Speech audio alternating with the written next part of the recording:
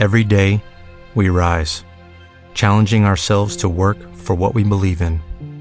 At U.S. Border Patrol, protecting our borders is more than a job. It's a calling. Agents answer the call, working together to keep our country and communities safe. If you are ready for a new mission, join U.S. Border Patrol and go beyond. Learn more at cbp.gov/careers.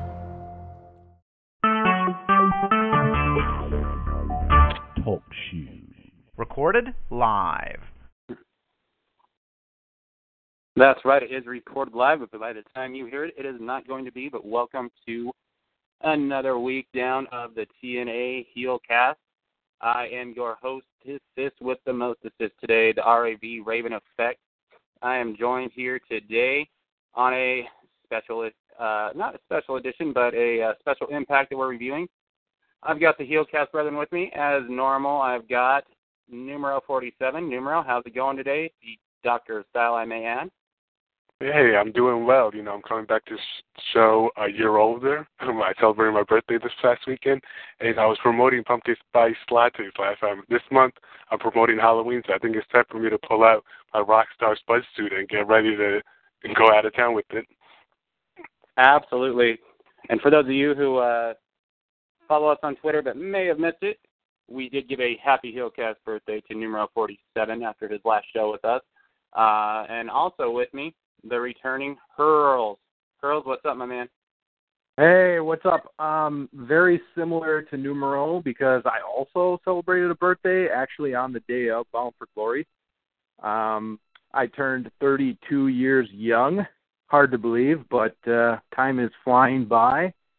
But very, very good birthday to celebrate watching Bound for Glory.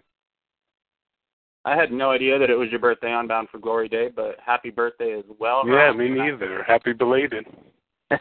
That's all right. Maybe next year I'll be with you, Numero, getting some messages. You guys didn't know. That's all right. Not at all. My Twitter didn't pop up and tell me either. And we are actually the same age. Charles, sucks, doesn't it? Yeah. Father Time is starting to look you in the eyes and give you the middle finger. That it is, trust me. Well, I hope it's going to be just as cool as you guys when I get your age. No one's going to be as cool as us, trust me, buddy. Yeah, keep dreaming, pal. And guess what, everyone? So, the Heelcast, when you're old school dirty heel, you are old school dirty heel for life. And we just happen to have a new face, a new member with us here for life.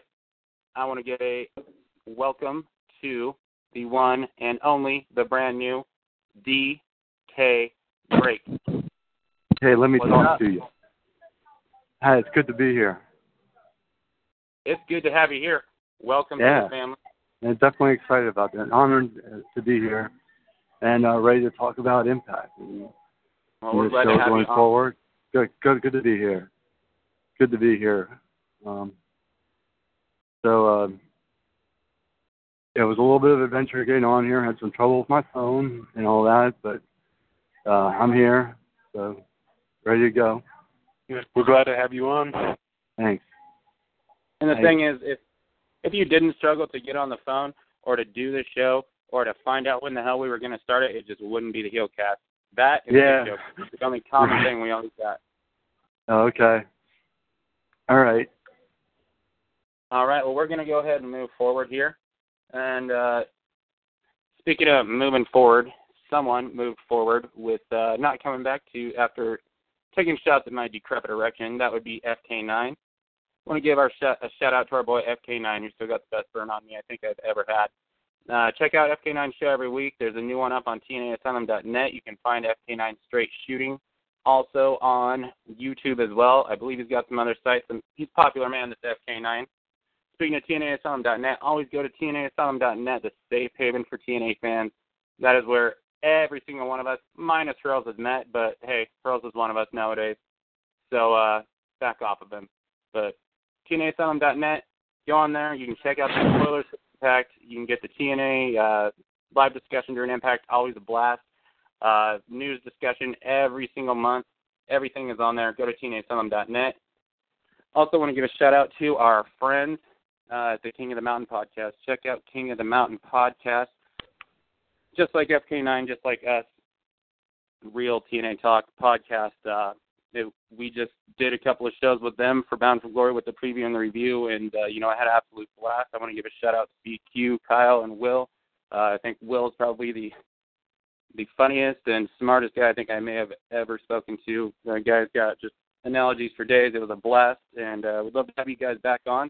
And anyone that saw them, definitely check them out as well with us. And also check out our good friend Andre Corbeil. Andre, thank you for all your support. We appreciate you listening to us like we listen to you. You got the much bigger fan base, but hey, we still plug you. We appreciate it, Andre. And last, those of you on Facebook, get out my friend the Chef, my boy, my homeboy, the Chef, TNA Mafia Facebook page. Go there, check it out, give him a like. You always get some nice TNA stuff, some pics. Chef's at every show, everyone. Like, you get pics you don't really see elsewhere, some really cool stuff, and he's giving us a shout-out support to TNA. So check out my boy there. Now, I'm going to move on to the news of the week for TNA, and we don't really have a lot. However, I don't know if anyone has caught on, but Shop TNA has released a lot of new apparel, a lot of clothing, some hoodies, but a lot of shirts. There's stuff for Broken Matt, Brother Nero, the Miracle Mike Bennett, Eli Drake has a shirt out. Of course, there's a new EC3 shirt. You saw that on Impact with the hoodie. And last but not least, you can get your DK Tour shirt and hoodie there. DK stuff is really cool too. Actually, I'll be honest, I like the merchandise for every one of these wrestlers. And not only that, they're also my favorites, but it's actually like really cool looking stuff. And the hoodies are really nice. And so definitely check out Shop TNA to get that stuff right now. And definitely just want to put that out there for everyone. Also, of those of you who don't know, definitely be sure to check out Shop TNA the entire month of November, which we'll probably cover in November a little bit too. But, guys, we had a episode of TNA Impact, and it was a big one. It was right after Bound for Glory. And so the show starts off with the retaining heavyweight champion Lashley coming out. And basically, this leads to a bunch of other champions coming out, like Aaron Rex, Matt Hardy came out, Gail Kim came out. And then Billy Corgan came out, and guess what? He had our boy with him, the one that we started a petition to get back on television, the guy who came on and done the Heelcast, had roundabouts with Numero, ripped our entire fan base in a great way. Aiden O'Shea is now on TNA TV. It's good to see Aiden O'Shea get a character role. If you guys didn't hear the interview that we did with Aiden O'Shea, or if you don't see Aiden O'Shea on Twitter, this guy there's something about the guy when he talks. He's charismatic, he's funny. I really think if they let him be himself, the guy's going to get over big, and he's going to be something really special to add to the roster. It's good to see Aiden O'Shea on there. I'm going to go ahead and turn it over to you guys if you have any thoughts on Aiden O'Shea being on there as well. Oh, I'm really glad that he was able to come back on TV. I think that he definitely looked a lot better than whatever Cruella kind of overcoat that Billy was wearing this week. I think he's playing his character pretty well. I'm hoping that we see more of him. It's not just a one-side thing. But I guess my only complaint is that, this is typical of TNA. How did he sort of get in on this role? Did he sign up? I would have liked to see some kind of, maybe a job interview segment between him and Billy, just to sort of give Aiden that chance to sort of give off this character, know more about him. But I'm really liking this. It gives me this 50 kind of vibe to his character and his tone.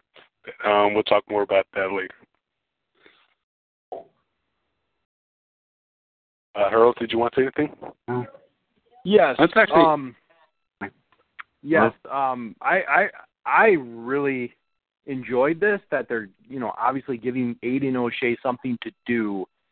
It reminds me a lot of when Jim Cornette brought Matt Morgan in, where he was kind of his,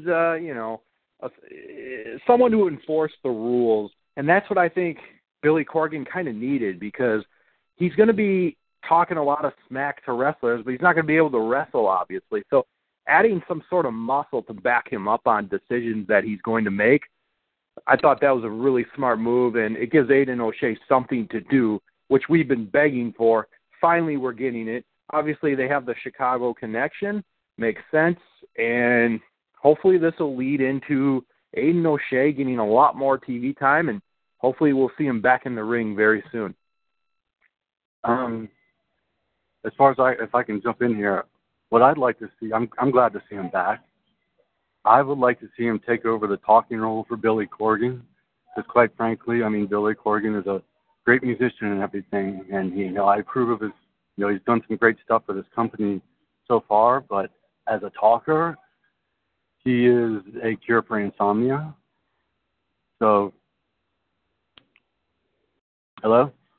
Yeah, so I definitely agree with that. I would like to see, if you're going to utilize O'Shea, use the fact that he can be kind of a talker and a heel guy or whatever you want him to do. I'm not sure right now he's a heel. I guess they're kind of a face or a twin. I'm not exactly sure, but let him do the talking, because Corgan has said he doesn't want to be on TV. He said that, and this is an opportunity to give a talent TV time, let him be the voice of authority or whatever, and only bring Corgan out once in a huge while. DK, I like that a lot, actually. Mr. Drake already bringing the knowledge on us. Yeah, Billy Corgan, he's not really that good on TV, and, it's kind of surprising because, he's a big rock star. He's very, very, very successful, especially in the 90s, so the guy's obviously got stage presence, not too afraid to be out there in front of crowds, but he just doesn't over well, and, definitely, I'd be awesome to see Aiden O'Shea just come out there and deliver the messages while Billy's off screen. And, you'd probably see faces and heels get pissed at the guy. I'd probably get O'Shea in a lot of stuff. I definitely like that idea, and hopefully that's something we might get. What we did get told was that we were going to have every title defended on the show.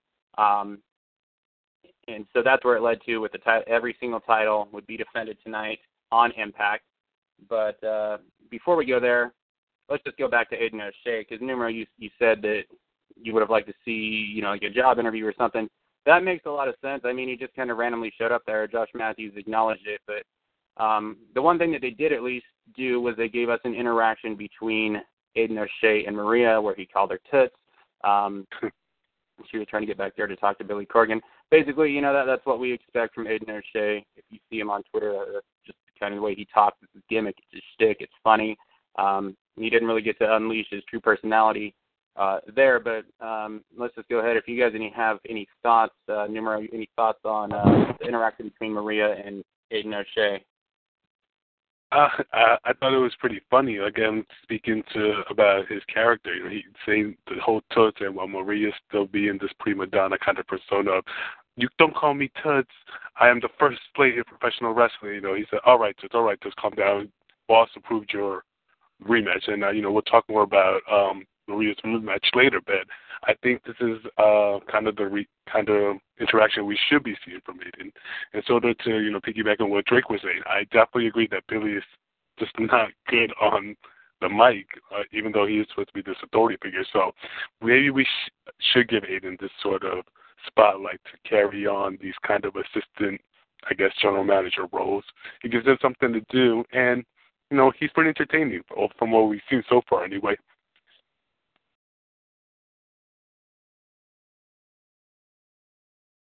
I agree. I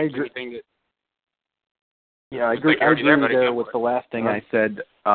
It's just basically it gives him something to do, and I think it's a perfect way to reintroduce him because we really didn't get a whole lot of him with his first time as the Aiden O'Shea. So this is going to give him something to do in storyline, and it's going to hopefully lead to some feuds. And Billy Corgan's going to be the main authority figure, I would think, for a while. So why not give him some muscle?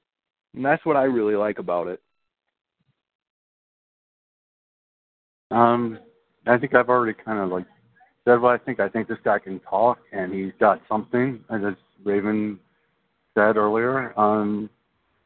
So yeah, give him something to do. Give him something meaningful that he can sink his teeth into. And we'll get the team in the ring, but I know. So, yeah, so far so good with Aiden O'Shea. Absolutely, and time's going to play itself out, and I think the more comfortable he gets and the more interactions we get, we're going to see a lot more of Aiden O'Shea's personality shine through. Moving on from Aiden O'Shea, we found something else that we haven't seen in, pretty much ever. But so Team X Gold debuts, and we had the team of DJZ, Mandrews, and the non-X Division guy, Braxton Sutter, who they keep in the X Division for reasons unknown, defeated the Helms Dynasty and their partner, debuting Marche Rocket, Mr. M80, who belongs in the X Division even less than Braxton Sutter from what I saw. But, hey, we got the debut of Marche Rocket finally. There's a start. A good match. I'm very happy to see Andrew Everett and Mark Andrews get more TV time. What I'm going to say is I have no fucking idea what in the hell Team X Gold means. The point, it's a six-man tag. That's all we know. I don't know what's coming next. I don't know if we're getting new X Division faces or what. But we got a six-man tag that was pretty damn entertaining and talent that we would like to see on TV. But I still don't know what the hell the point or purpose or what this is. I'm going to send it over to Numero. You can go ahead and chime in your thoughts. Maybe you have a better idea what Team X Gold actually is about. Well, we were talking about how Billy sort of came out in the start of the show saying that every title would be defended. But he did say every title but the X Division because we're going to introduce Team X Gold. So, I'm sort of asking myself, so what is Team X Gold? And we didn't really get an answer to that. The whole thing I got from this, I guess, match, if you want to call it, is that it was a standard X Division. It wasn't even an X Division match. It was a standard six-person tag. And the whole thing that I got at the end of it was that Team X Gold is basically a stable that includes DJZ, Mandrews, and Braxton. That's all I can say from it. It was just a standard six-person tag bed. I just hope that we get some kind of explanation, or if they just drop it and just actually focus on the X Division title. So those are my 2 cents on the issue. Sorry, I don't know.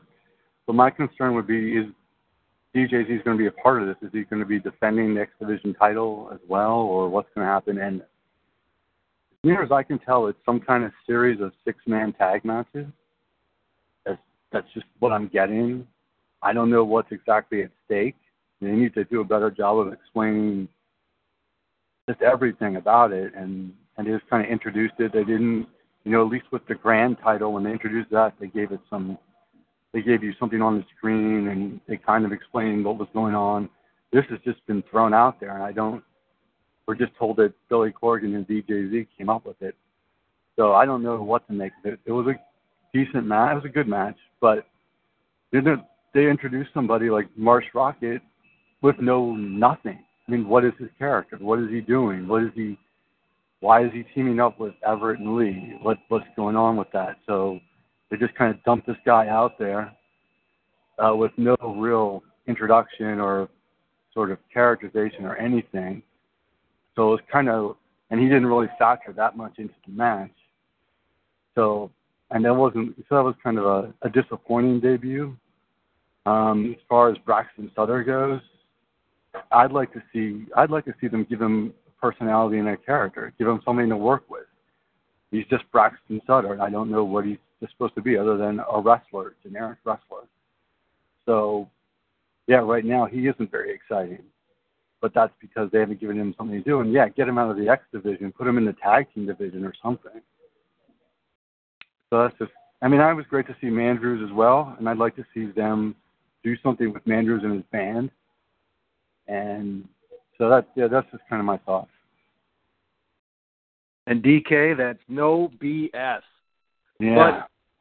But, I like when TNA tries new things, and I like when they try to go against the grain, but the problem is we didn't know what they were actually doing, and all we heard was that Billy Corgan and DJZ came up with this Team X Gold, but they never told us what Team X Gold is.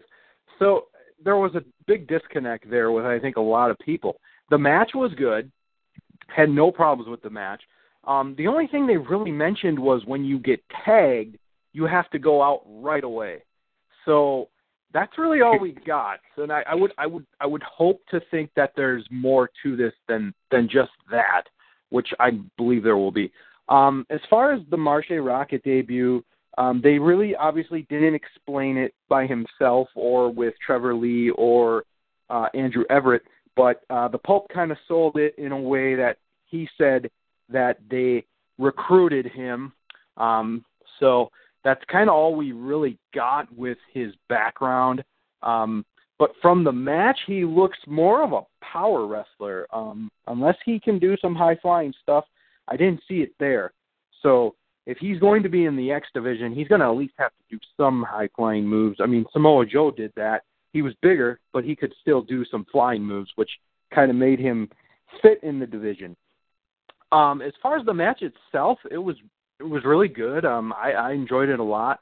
I love the ending with the power bomb into the shooting star press. Thought that was really good. Yeah, I'm glad. I mean, I think the matches are going to be really good. We just need some more clarification as to what this actually is.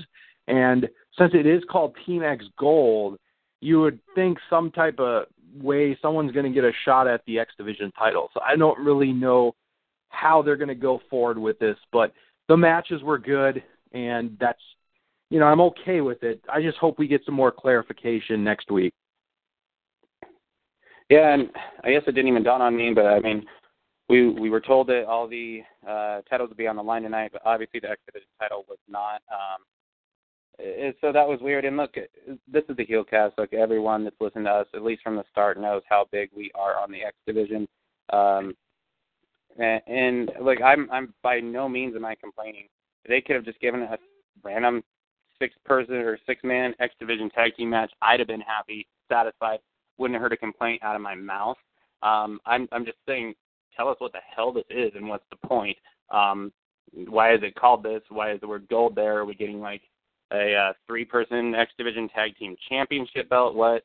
So there's some questioning there, but still no complaints on the matches. We're getting talent that we need to see on. We're getting the X Division focused.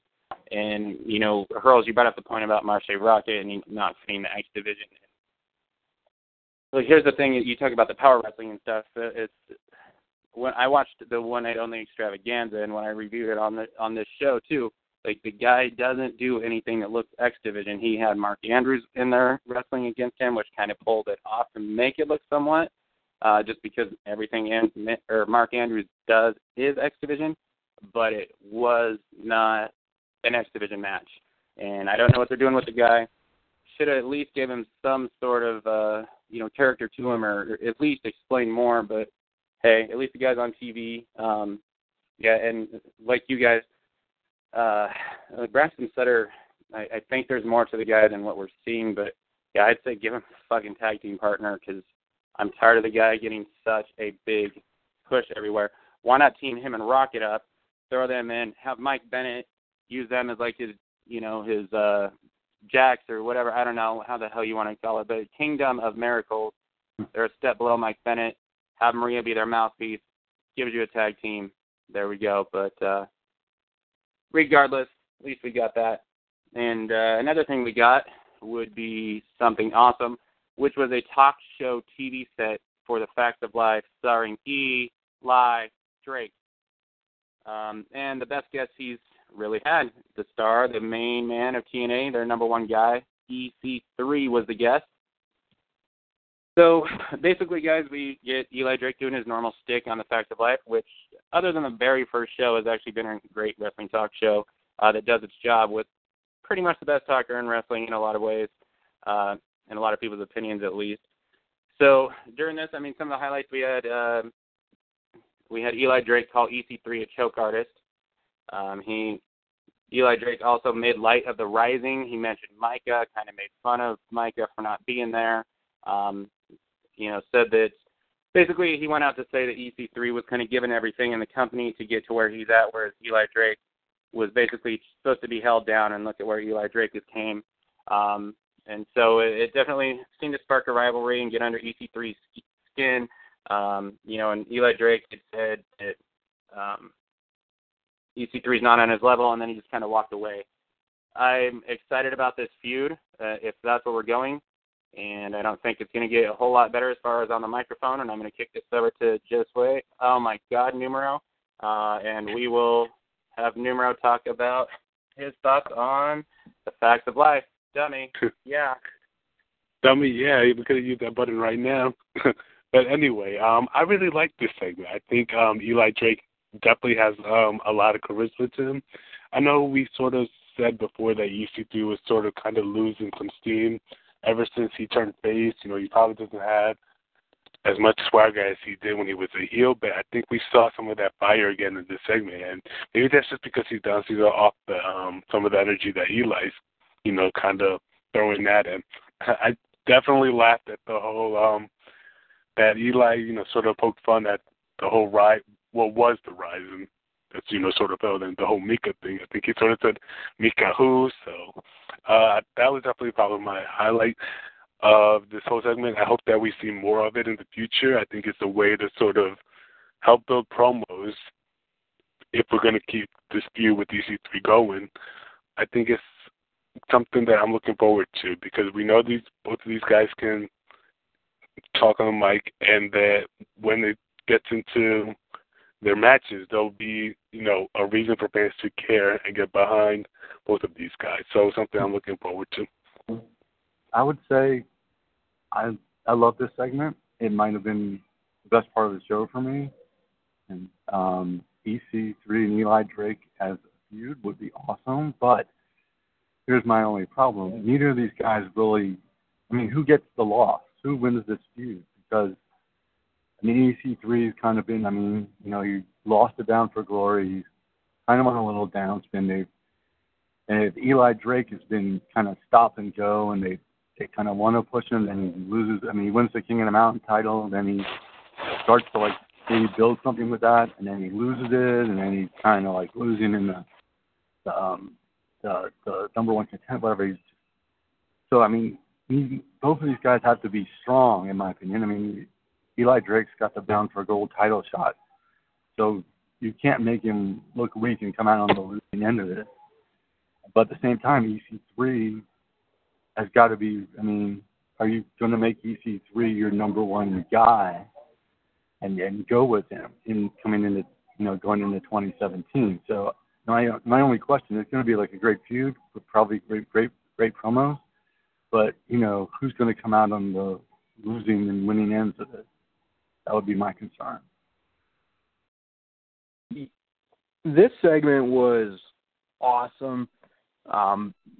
This was something where you would watch it and you could actually see the tension building between the two. And that's what really gets me as a wrestling fan. Something that you have to suspend. You don't really have to suspend disbelief too much, because I thought the way these two interacted was just awesome. EC3 showed so much passion in this promo. You could believe what he was saying. And Eli Drake, you could believe too, because sure, he was being a dick to EC3, but when he actually said, I despise you for being so, everything was handed to you and whatnot, and I had to start from the bottom and, scratch and claw my way to where I am, that was great. It was, and the little things, actually giving this like a nighttime talk show feel to it, I think added a lot to it too, not just like a podium in the ring. I think this looked a lot better, and I like it. The feud's going to be interesting. It is a little surprising, but maybe we're just not going to get that Eli Drake Bound for Gold cash in for a while, and that's what I think is going to happen. But to further your point, DK, I think that EC3 probably should win this, because at worst, Eli Drake he has the Bound for Gold. So he's always got that going for him. So EC3 just, he lost a pretty big main event to Bobby Lashley at Bound for Glory. So he needs to get a little of his steam back. And I think this promo, though, really, really set EC3 up there as far as mic skills, if he wasn't already at the top.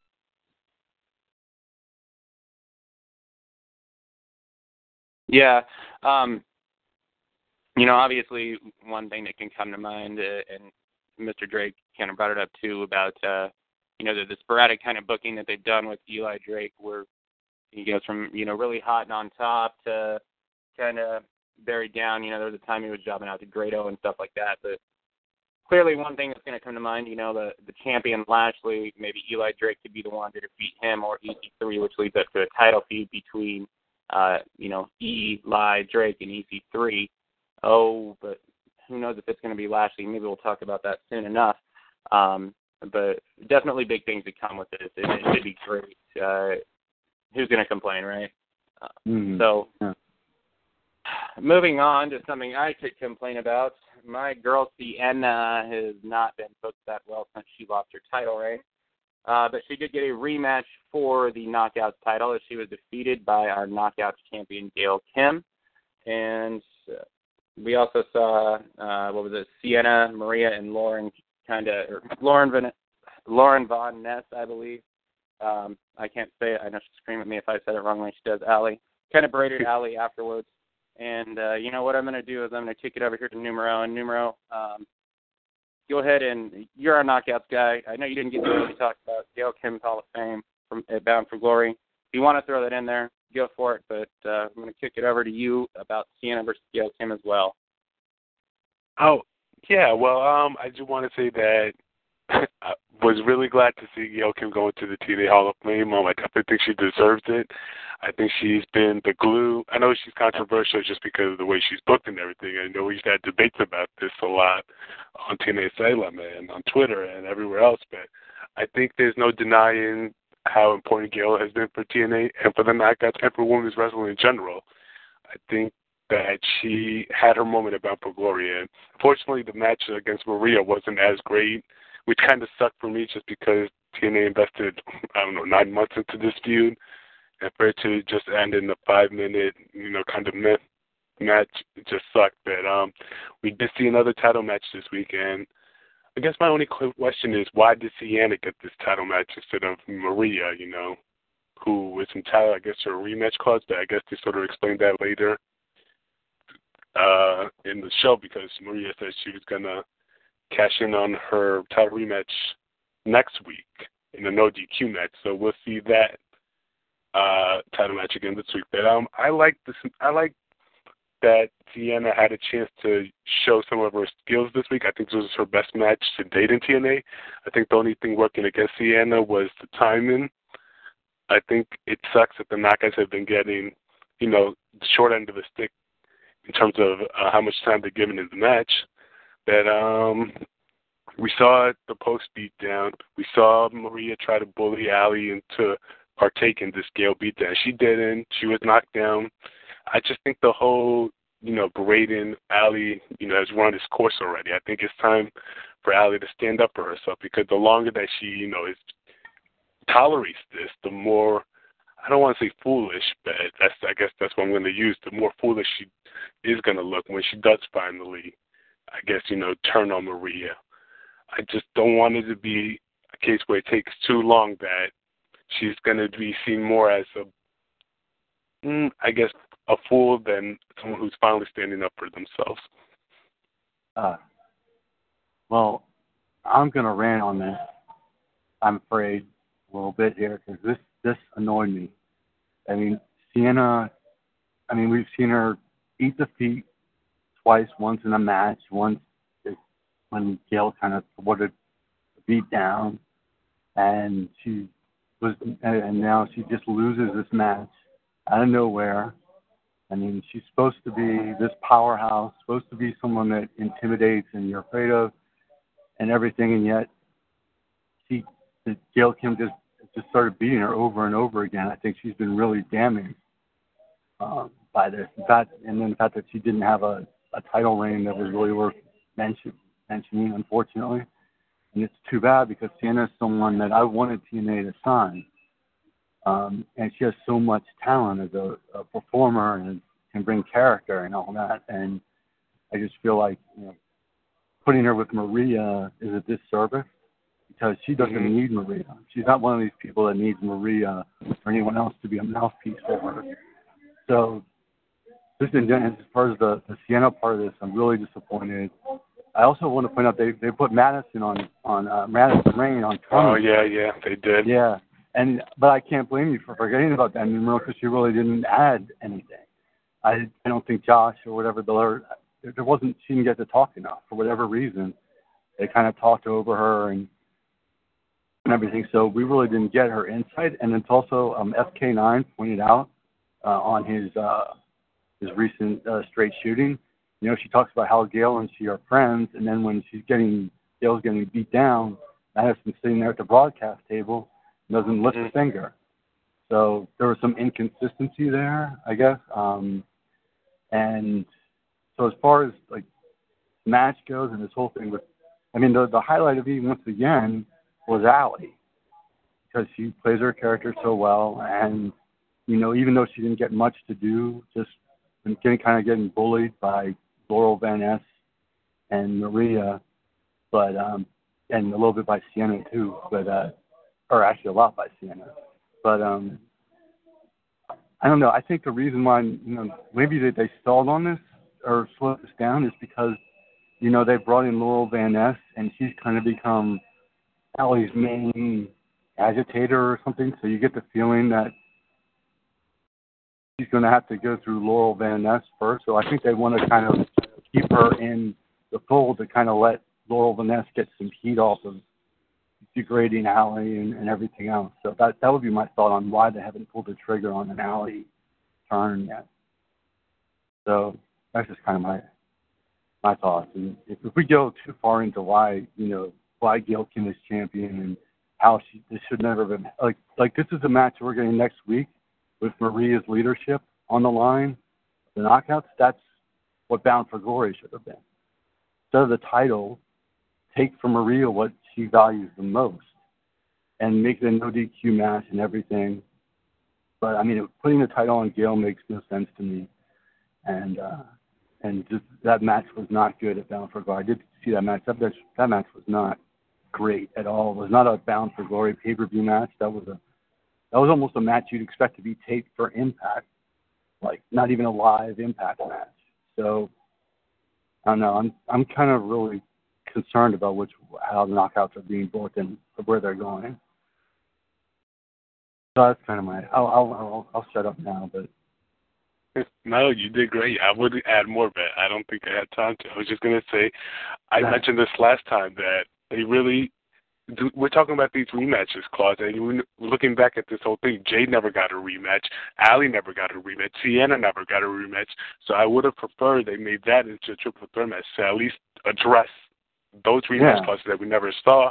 And, I think you put up a great point that this week is the power versus title. That's how they're building it. That should have been a Bound for Glory. And at least the no DQ stipulation would have hit some of Maria's weakness because this was her first match in 2 years. And how are you going to throw a 9-month feud into this, your biggest pay-per-view?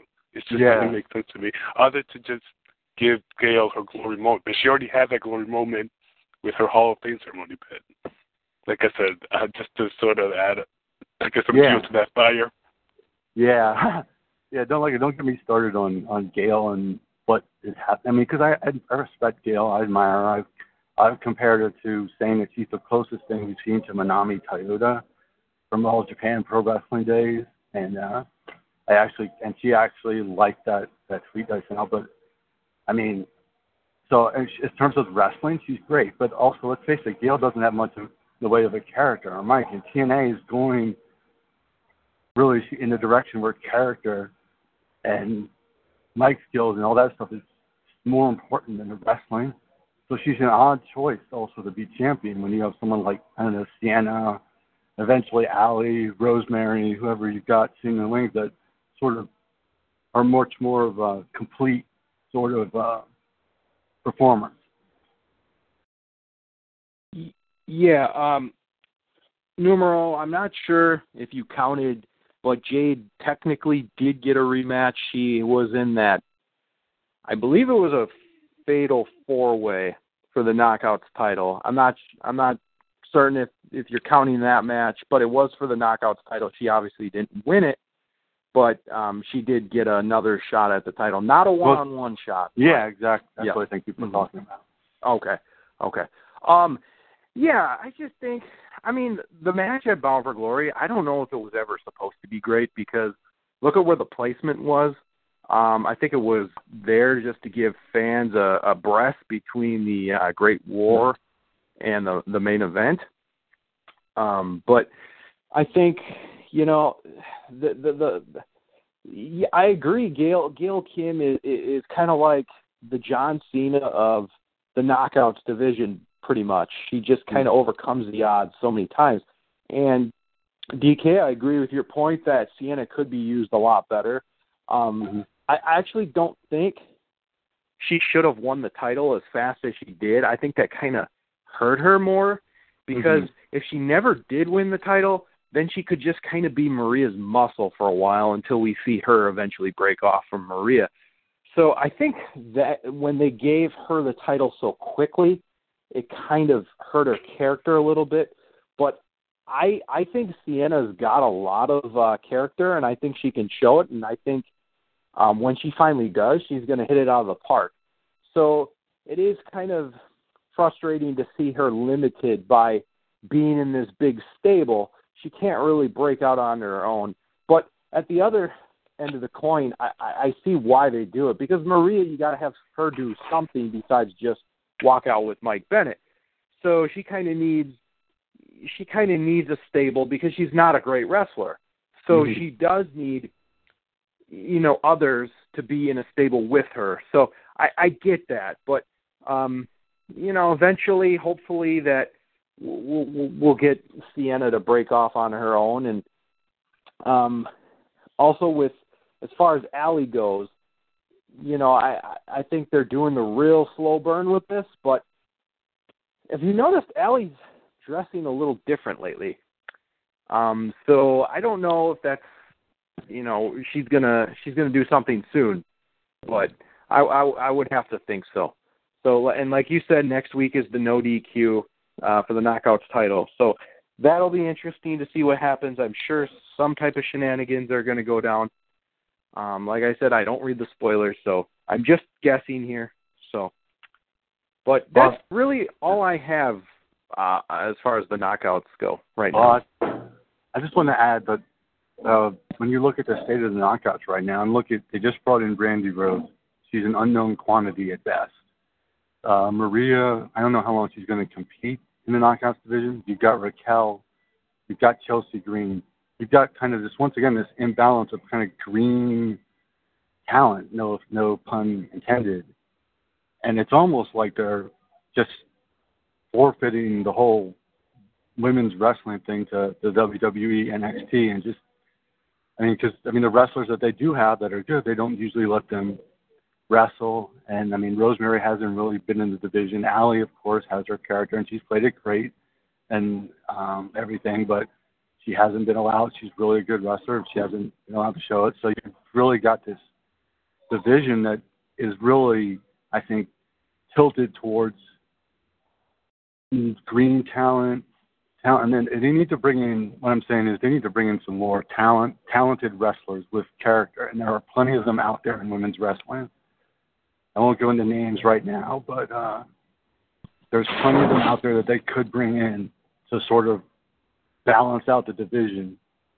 Because, can anyone really, Raquel, Chelsea, Brandy Rhodes, I don't know that I want to see them featured too much in knockouts matches. I'm done. Well, I think though, like, we're all kind of hoping, and I mentioned this a couple weeks ago about we're all kind of hoping for a Taryn Terrell situation where we didn't expect anything, and the bar was set so low, and she just hit it out of the park and became one of the most entertaining knockouts in the division. Same with Brooke Tessmacher too. I think most didn't really expect much of her, but she just improved and improved each week. So, that's kind of what I would think we're all hoping for in that situation. That's true. And they just let Rebel. I guess they let Rebel go. It's been confirmed that Rebel's gone. She was not let go, but her contract expired and they did not renew it. But okay, yeah, I wasn't sure because she was in India recently. She tweeted about being there with King Kali or whatever. So I didn't know if she still maybe had something to do with the company. But she was another one. She had great character, I think, or potential character, but they never did anything with her. But her wrestling was green. I'd like to see them bring in, some people instead of like that green. Like Allie's actually doing a better job of. Allie's doing she's a green wrestler as a character. She's playing that part better than I've seen any so-called, inexperienced wrestler, going back even to when the WWE did those diva search things and all that. She's playing that part better, and she's a skilled wrestler. So I don't know. I guess I'm not into this idea of watching to see what talent to do. I'm willing to give Brandy Rhodes a chance, and I'm all a chance, but I'm not thrilled with the idea of just bringing in green wrestler after green wrestler for whatever reason and kind of watering down the talent in the knockouts division. So I'm sorry. I promise I wouldn't. I promise I'd shut up about that, but it's okay. I'm done. Mr. Drake, you gotta pop that Heelcast cherry somehow. Okay. I haven't even started giving you shit yet, for Christ's sake. I'm kind of slacking. Really, since the break, I've not been the same Raven effect. I've got to step up my game a little bit, but I'll say this. You guys are talking about the green stuff, and Raquel got mentioned, and look, from what I've understood and from what I've heard from people who opinion I trust that have seen Raquel as of late, from what I've heard, the girl's really, really improved, and she is I've heard people say she's literally just about there, and people have been blown away with how good I've heard that she's been from some reports. I know that TNA trusted her enough to throw her out there and let her come on to Explosion at these past tapings, and there may have even been a one-night-only match, but we are going to see Raquel in a TNA ring on Explosion at some point soon. Just some final things to kind of clean up here. I think when Allie snaps, I think it's going to be huge. I think it's going to get over. Well, I think this is going to be the most over babyface in this entire division by a lot, to be honest with you guys. I thought that the face turn would have happened by now, but I believe it was DK over here who brought up the World Van Ness point, and that's a good point. That may very well be the case. I also don't understand why Sienna was never overly mad about Maria pinning Allie to get her belt back after the fluke win where Allie took Sienna's belt. Sienna was never pinned for it, but hey, whatever. It is what it is.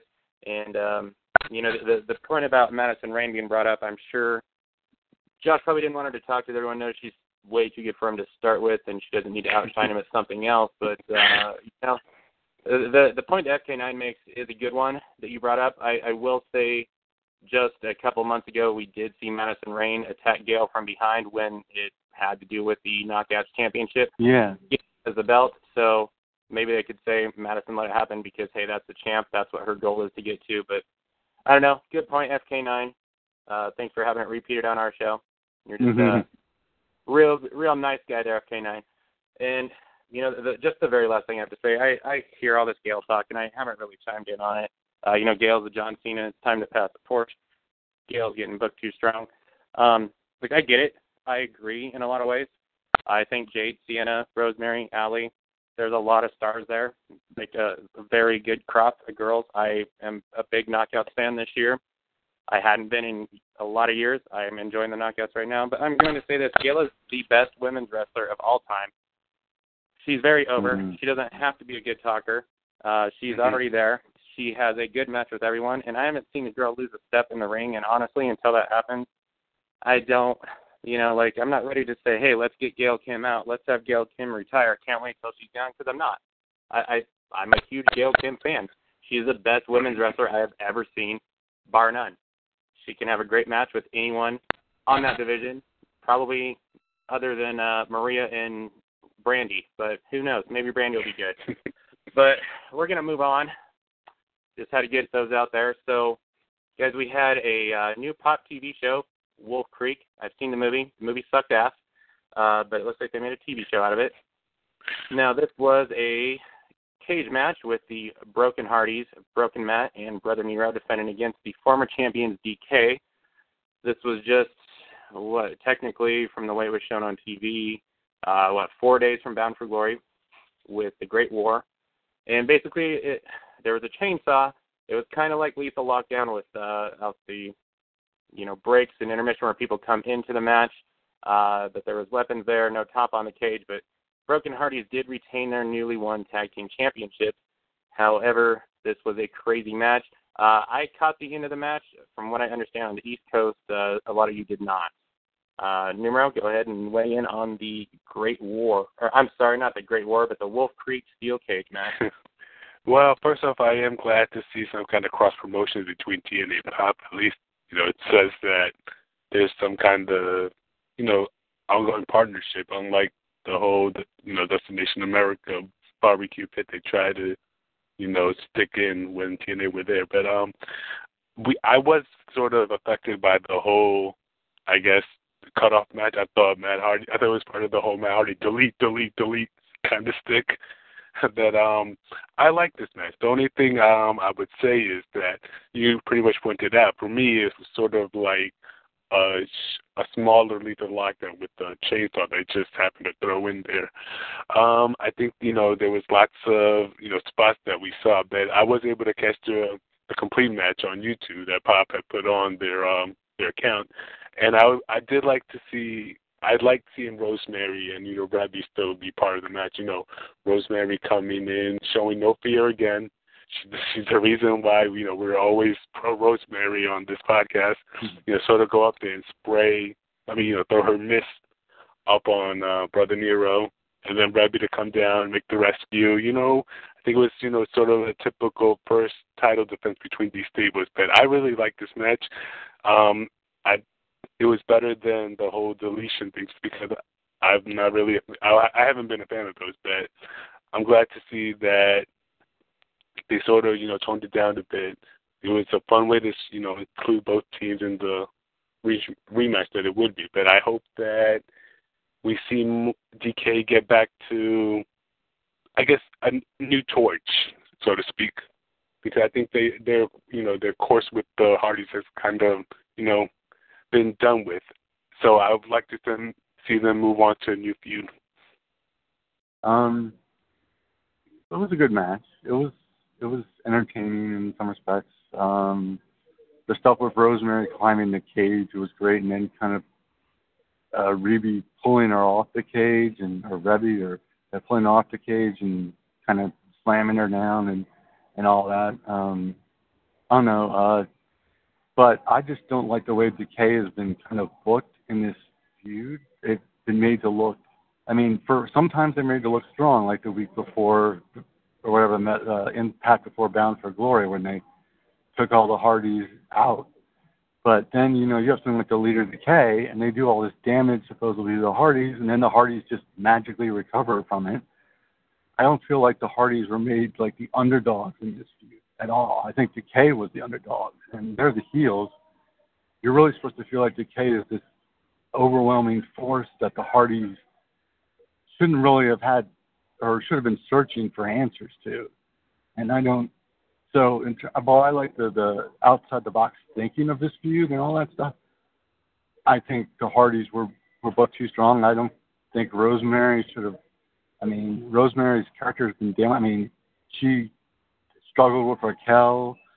She she put Rebby through a table, but other than that, Rebby pretty much dominated that part of the feud. So I don't think, Decay has got unique potential to me to be something really big, especially Crazy Steve and Rosemary. And I don't think that they were necessarily handled great or have been handled great ever since they became tag team champions.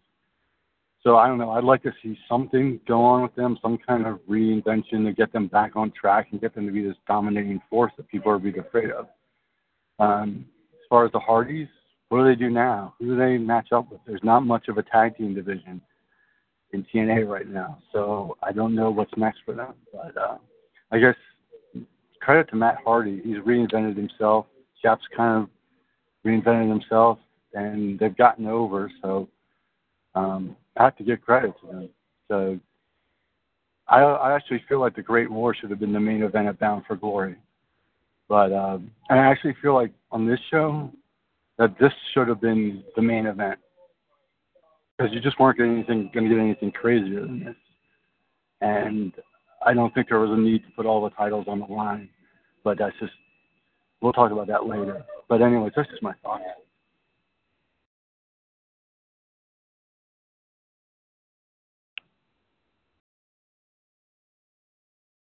Hello? Hey, Harold, got anything you want to chime in here on the Wolf Creek cage match? I think you might be speaking with mute on. Yes. I feel like I enjoyed this match quite a bit because I love the physicality, and I thought it was a really solid match, and I'm really enjoying how Rebby's character's starting to go a little crazy, especially with her putting the blood on her face at the end there. And I enjoyed how Pop TV and TNA are kind of they're doing a little cross promotion with the shows, and that just shows that they have a really good relationship, which is really nice to hear, especially after the Destination America debacle. But I feel that, like you said, DK, that, you know, where's it going to go next? You know, you're going to need some new tag teams in here, and I would be pretty confident that we're going to get some in the next few weeks, I would hope. So as far as that, though, I think this was probably the end of the feud, because I don't know what else they're going to do with these two teams. It just kind of seems fitting that the DK got their rematch. They didn't get them back, so it was a cage match, and it was probably to blow off the feud. So if this was the end of it, I really enjoyed this feud. I thought it was really good, and you know, I think the DK can rebound. They definitely can rebound. They're just going to have to do something else for a little while. Well, whoever the broken Hardys face, hopefully the DK can start a feud with someone else and look strong, and you know, maybe in the future we can revisit the feud. But overall, I enjoyed this match. I also thought this was the best match on Impact this past week. So, also with the technical difficulties that they had, I just watched the end on YouTube. So, like I think a lot of people did. I'm not exactly sure what happened there, but I think we only missed about the last 3 minutes of the match, so it wasn't too big of a deal, but luckily they put it on YouTube, so that was good.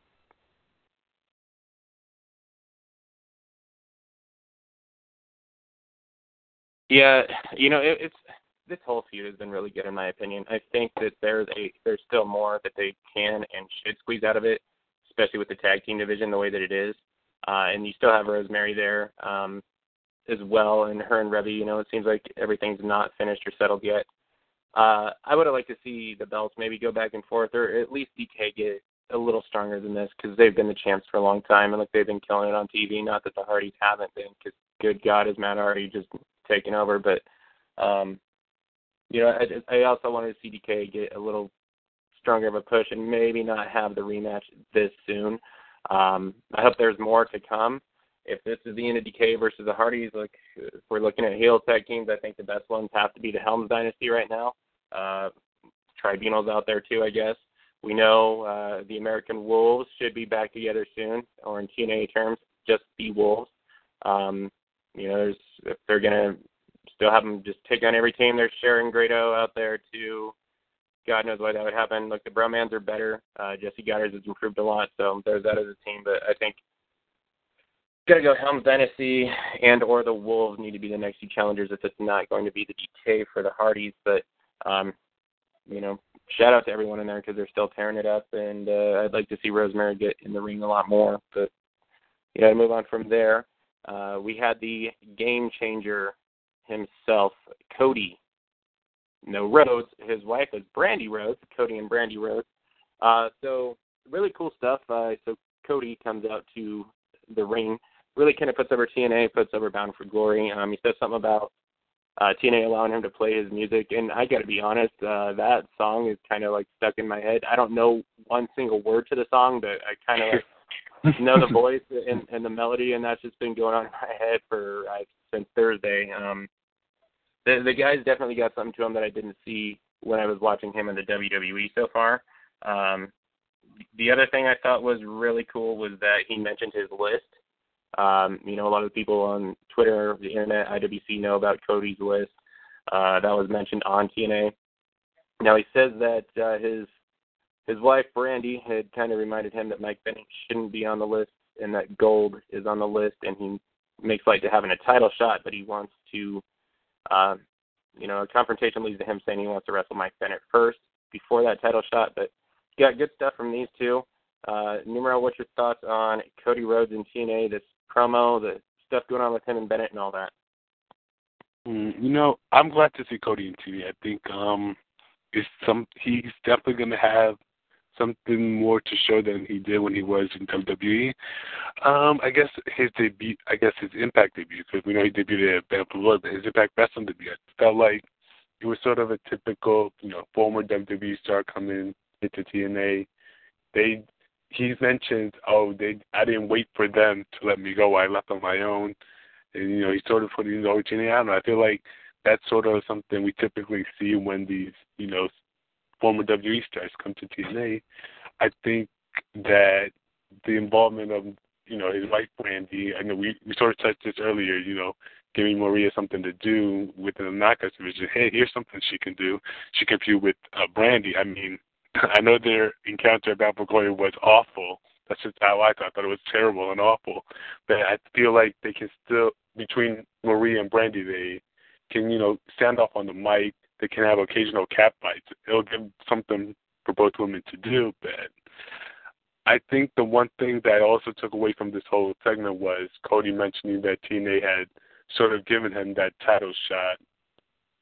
And that's what drew out Mike. And, I think Mike sort of put up a good point. I think that I guess it's similar to what Eli Drake was saying early on the show, that he had to work to get his things. He wasn't handed everything. So that's kind of the whole scenario that I got from the whole thing. Cody's looking for a fight. I'm hoping that Cody sticks with TNA so that they can carry this feud long term versus, I guess a versus a pay per appearance kind of talent, because I feel like they wouldn't be able to get as much from it if it was a case of Cody just making occasional appearance instead of working on a full-time basis. Yeah, I don't know. I mean, Cody Rhodes is somebody I wanted when he was released in TNA. There was released from the WWE. There was Damien Sandow, him, Wade Barrett. I think that was a common sentiment of wanting some combination of those guys, and we got 2 out of 3 of them. I don't like that he's here on this kind of deal with ROH, where he's also wrestling for ROH, and we don't know how long he's going to be here, and he's already getting a title shot. That kind of bodes not well for me. I think you're getting a title shot so quickly, and maybe he's not planning on staying that long. But at least, it does give Mike Bennett kind of a point to sort of have with him, and a reason, even more reason to kind of add fuel to the fire. So we'll see what this does. If he's not going to be here very long, I don't know. Should he be putting guys over? I mean, like a Mike Bennett? I think so, actually. And if he's a temporary guy, then I don't want to see him get too big of a push to the point where he's going over guys that are going to be hopefully with the company for a long time. That's my concern. I thought the promo okay. I mean, it was all right. But you know, and then the thing with Mike and Maria was good, and there's some potential there. We'll just see where this goes. I guess Cody Rhodes is kind of a wait and see for me. I personally really liked this promo because, to me, this kind of becomes one of the hot feuds after Bound for Glory, because it was kind of started at Bound for Glory, and now we have a feud that, you know, it's got some heat behind it. Obviously, after the EC3 Eli Drake talk show segment, we had a really another good feud to look forward to. But this is one that I thought these two are going to have some really good matches, and I'm really looking forward to Cody versus Mike Bennett. As far as, you know, Cody's promo, I enjoyed it. I honestly think he's going to do a couple of the matches in Ring of Honor, but I think ultimately he's going to be with TNA after that. I think he's going to sign with TNA long term, at least for a 2-year deal or so. When after the new year, he's probably going to see, you know, what the whole situation is in 2017. But I'm looking forward to this match. I'm looking forward to Cody, seeing what he can do without the WWE. I think he's going to do good things. That's really all I can really say. I mean, I'm looking forward to see how they're going to use him in this short little time, and then possibly what are they going to do to tease that he'll be back in TNA after the new year.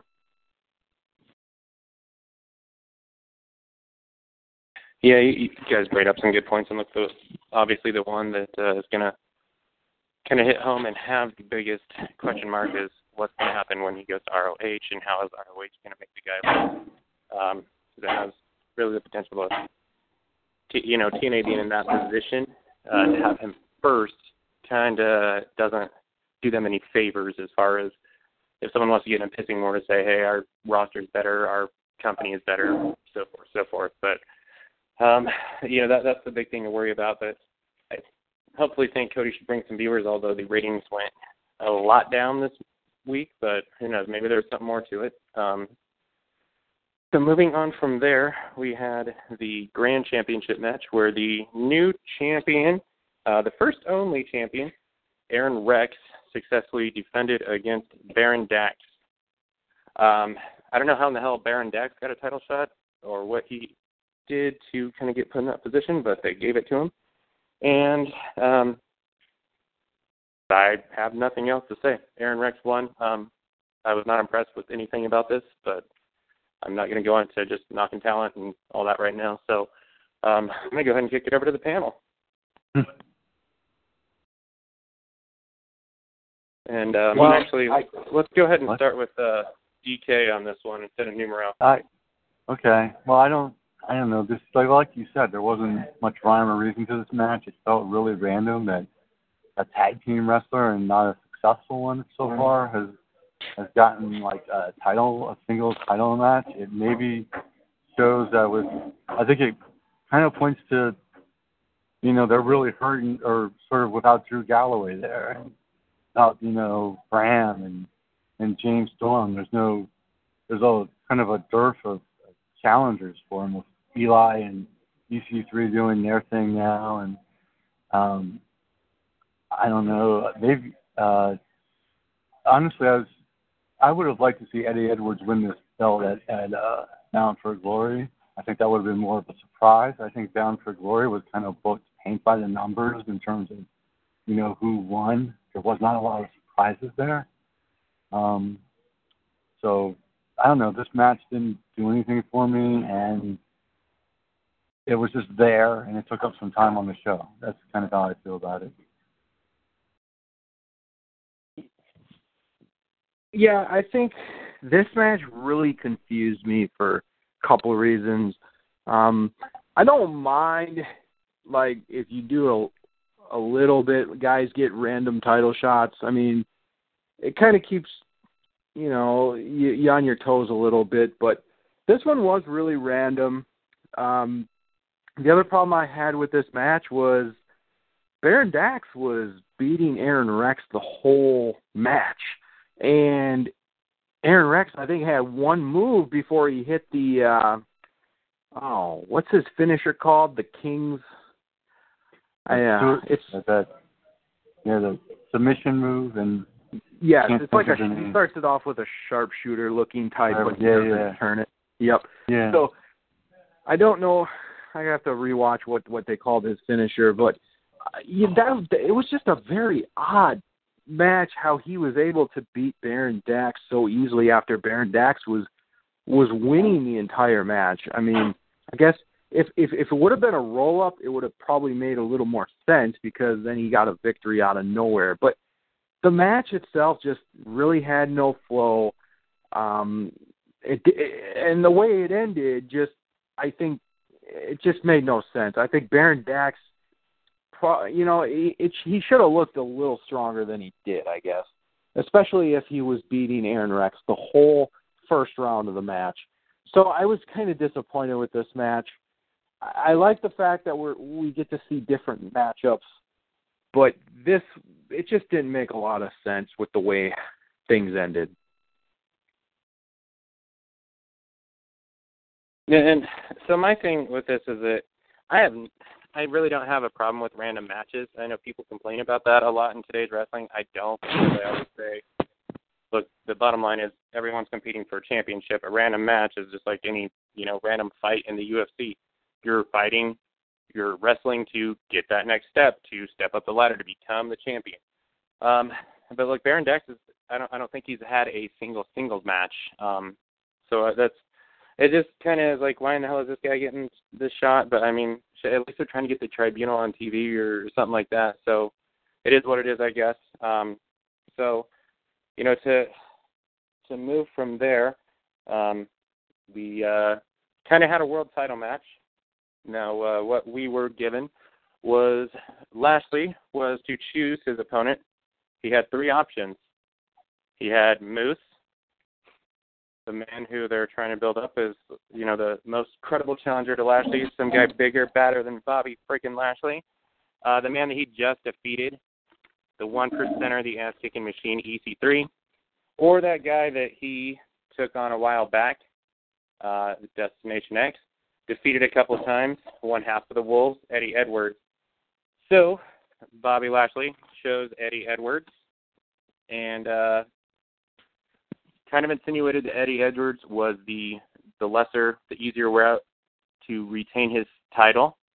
And, guys, we have a new TNA World Heavyweight Champion, Eddie Edwards, Mr. Die Hard, Eddie Edwards. I think the title reign of Lashley was fantastic. I think he was the best champion since Bobby Roode, if not the best champion in TNA's history. I think that's number one and number two. A lot of people aren't happy. I'm happy as hell, man. I love Eddie Edwards. I love the Wolves. I'm a bigger DB guy than an Eddie guy, but who cares? It was refreshing. I wish it would have been a live show because the suspense was out, and I'll probably kind of say a story here after I let you guys go. But we have Eddie Edwards, new TNA Heavyweight Champion. I'm going to kick it over to the panel to give your thoughts on the match itself and the new fucking champion. Well, I think throughout the night we sort of saw that story. I think you sort of touched it already, Raven, that, him giving Lashley the option to select his opponent, he went with the quote-unquote easiest opponent, which was Eddie Edwards. And even before all of this, we sort of saw Eddie, have that interview with Mackenzie Mitchell, sort of saying, choose me, Lashley, choose me, Lashley. We saw that kind of heart that Eddie had, and we saw that throughout the match. He did that dive to the barricade, which was insane. I think he really got hurt there, but I think it proves that he wanted to be champion.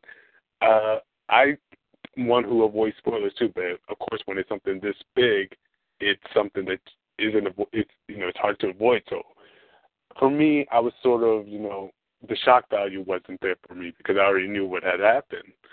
That I sort of questioned the whole.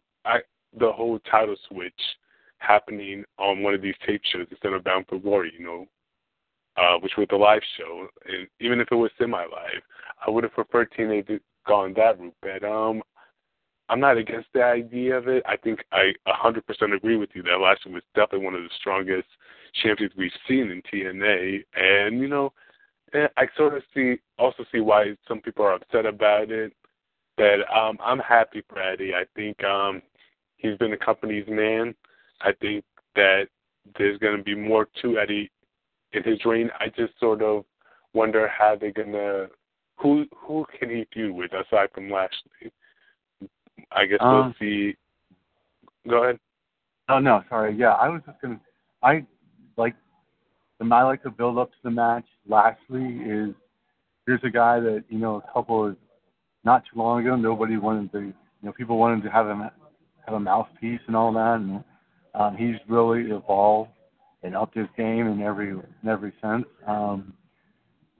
I like the match. I like the story that they told.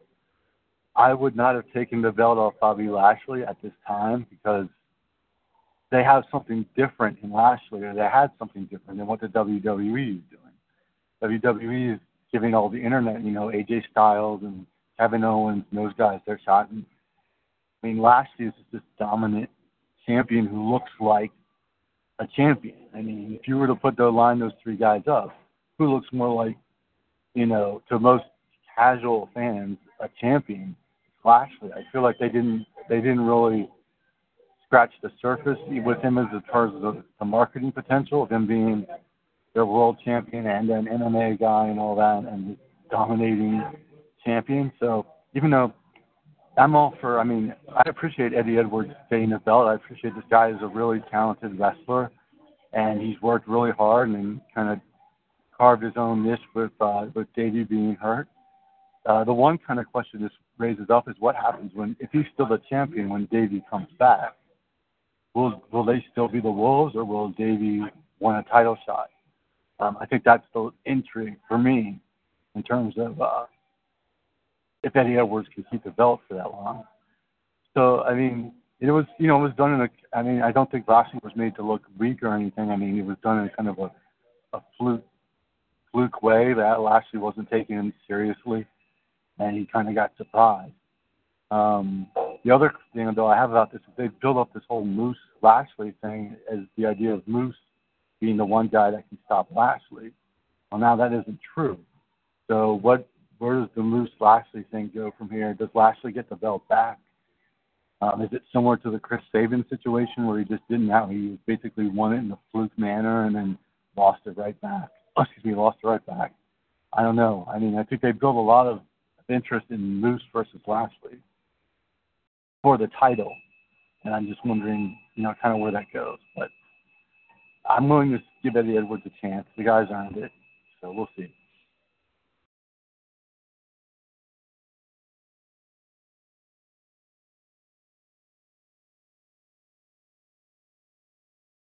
Charles, you got any thoughts on this huge thing that just happened? Yeah, a couple things to keep in mind with this whole thing. TNA dude brought this up a couple weeks ago where he thought Lashley had to lose it because he does have a Bellator fight coming, and TNA didn't want him to lose in Bellator and then still keep the title. I personally would have taken the risk because I feel like if Bobby Lashley wins his Bellator fight while he has the title, that just makes him look that much more dominant. And you're exactly right, DK, where WWE is going for more of the indie darling type wrestlers right now. TNA was kind of going the opposite route with having Lashley, that's just big powerhouse wrestler, which, he's just so physical. And if you walk up to the guy, you're going to be very intimidated. So I was a little disappointed. I really enjoy Eddie Edwards. I think he's a phenomenal talent. I just feel like this is where not having pay-per-views, I'm not saying every month, but at least 4 a year to 5 a year would really help, because that way you could have built up to this Eddie Edwards versus Bobby Lashley match, and they probably would have gotten more time, because I feel like this match was just, I think it was maybe 7 minutes long at most, maybe 8 minutes. I just feel the match could have been a little longer, could have given it more time, could have, made it feel a little more special. And I would have liked to see at least some confetti too, because, that would have made the moment set in a little bit more. This just kind of came out of the blue, but we'll see how this goes. As far as Eddie winning the title, very happy. He's a phenomenal worker, and he's going to be able to work with anybody. I hope Eddie Edwards keeps this belt for a while. I hope it's not like a Chris Sabin situation, because the way Chris Sabin won it just looked really weak. I feel like Chris Sabin, and that's not his fault, it's just the way that it was booked. I felt like his title reign could have been a little bit better than it was, but I feel like Eddie Edwards is going to at least be somewhat of a fighting champion, so that's going to be good. And Bobby Lashley, he's going to go prepare for his MMA fight, so I'm sure he'll get a rematch at some point, but I have no problem with Eddie Edwards winning the title. I just think the timing's a little different, especially when Bobby Lashley could have really gone through most of the roster, and then he could have had that big match with Moose, and then maybe Moose could have taken him down. Who knows? But I'll live with Eddie Edwards being the champion, because he's a hell of a worker, and I got no problem with him winning. I don't have a problem with the guy winning either.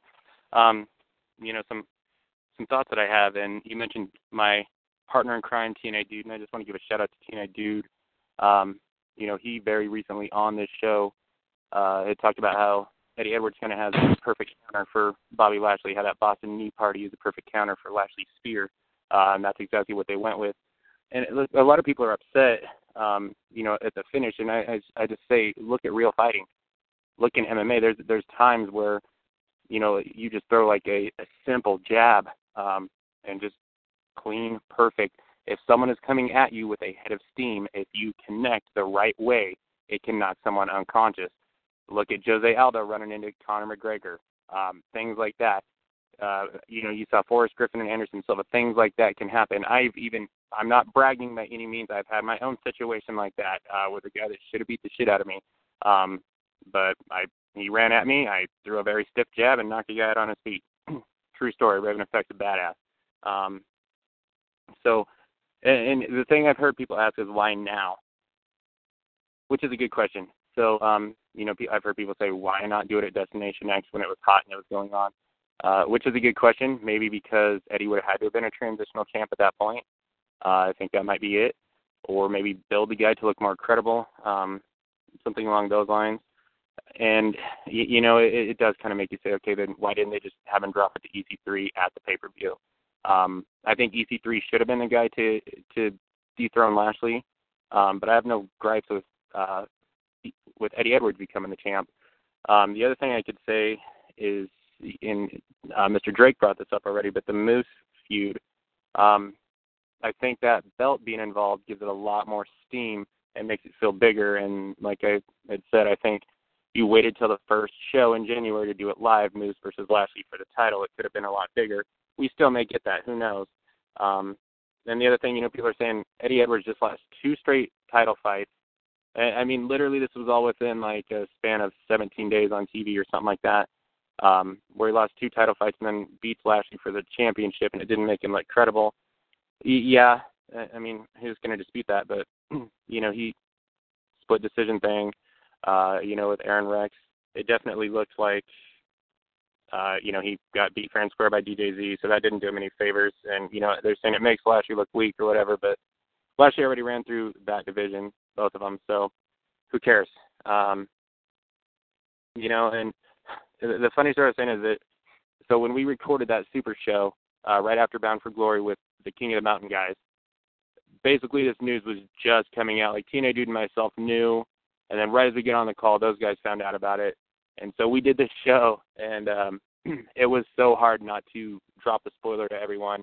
And I actually went out of my way to say, we're not going to see Eddie Edwards with the title reign anytime soon and things like that. So we do try and protect you guys. Just keep that in your consideration. And, the last thing, I love Eddie Edwards. I'm happy as hell for the guy. And I'm glad he's a champ. And, I've said I prefer Davey Richards, but that doesn't mean I don't love Eddie or don't think Eddie should be the champ. That's literally, it seems like a great person, great guy, getting his great moment. And congratulations to Eddie Edwards, the new world champion. I'm going to kick it to the panel here before I hit everyone with the sound off and say goodbye. So, any last things any of you have to say? Numero, anything you want to add? I guess it's going to tie into the sound off. I definitely think we need to open another booth to add Drake to the whole possible, knockouts debate, if you want to call it that.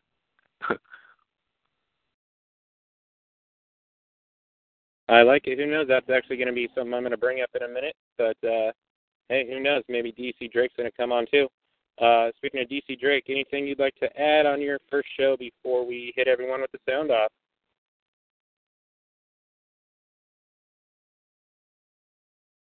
Either that is a no, or you were speaking with the mute on, Mr. Drake. Drake? Hey there. Maybe it's a no. I don't know if we Hello? have DC Drake. Did you? Okay. Hey, yeah, sorry I had some technical difficulties there. I'm back. All right. DC Drake, anything you want to say, any final thoughts before we hit everyone with the sound off to say goodbye? Okay. Well, I wasn't, as far as my overall thoughts on this show, I thought it was a solid show. I think obviously the Eli Drake EC3 thing was the highlight to me. I like the steel cage match, or whatever, the Wolves Creek match, even though as FK9 pointed out, there were no wolves and no creeks. But so I don't know. But and I like the actual match, the world title match. I'm curious to see where this goes with Eddie Edwards. What are they going to do? How long is he going to keep the belt? Is he a transitional champion? I'm curious to see what happens with Lashley if he doesn't get the belt back. And I'm kind of curious, as far as the knockouts go, I made my point pretty clear. And it's not, you point out, Gail Kim is a great wrestler. I wouldn't put her personally as the best women's wrestler ever, simply because of just, if you go back and you look at the All Japan stuff from the 90s, there was so much phenomenal talent there, and how that was presented and everything, and matches that they were allowed to have, and going like 45, 60 minutes sometimes, or half an hour, and main eventing essentially sort of what we would consider almost WrestleMania, and it being women's dominated shows. So, but that's just me. I think Gail's great. I don't necessarily want to see her retire, but I would like to see her step away from the spotlight and not have the division always center around her. So that's kind of just my thoughts. Yeah, I feel like this Impact was very entertaining. It kept my attention all the way through. I enjoyed it. There was something for everyone at this Impact. If you like hardcore wrestling, you had the Wolf Creek cage match. If you like tag team wrestling, you had the Team X Gold. You had a title change. So you had a lot of different things going on in this Impact. So I enjoyed it. I didn't like everything, obviously, the Aaron Rex match being one of them. But, it's very rare that, you're going to enjoy everything they throw at you. But I thought this Impact was solid. Like I said, it kept my attention, and I'm very excited to see where some of these feuds go. I'm excited to see what happens in the Gail versus Maria no disqualification match next week, and I'm also excited for Cody versus Mike Bennett, which is, it's going to happen sooner or later. I'm not exactly sure when, but I'm excited. I mean, what you've been saying, Raven. 2016 TNA has been a blast, and I would love to see this company keep going as TNA. So I'm really looking to the future, but sometimes people like to throw negative stuff out there, and who knows if it's true or not. But I don't let that detract from my viewing experience. I just watch it as it comes, and I don't want to think about stuff like that because it's just stupid and it's nothing you can control. So why not just enjoy the product, watch it as it is, and be a fan first and foremost. Stop trying to dig into the backstage stuff because who cares? We're not worried about that when we're watching a TV show.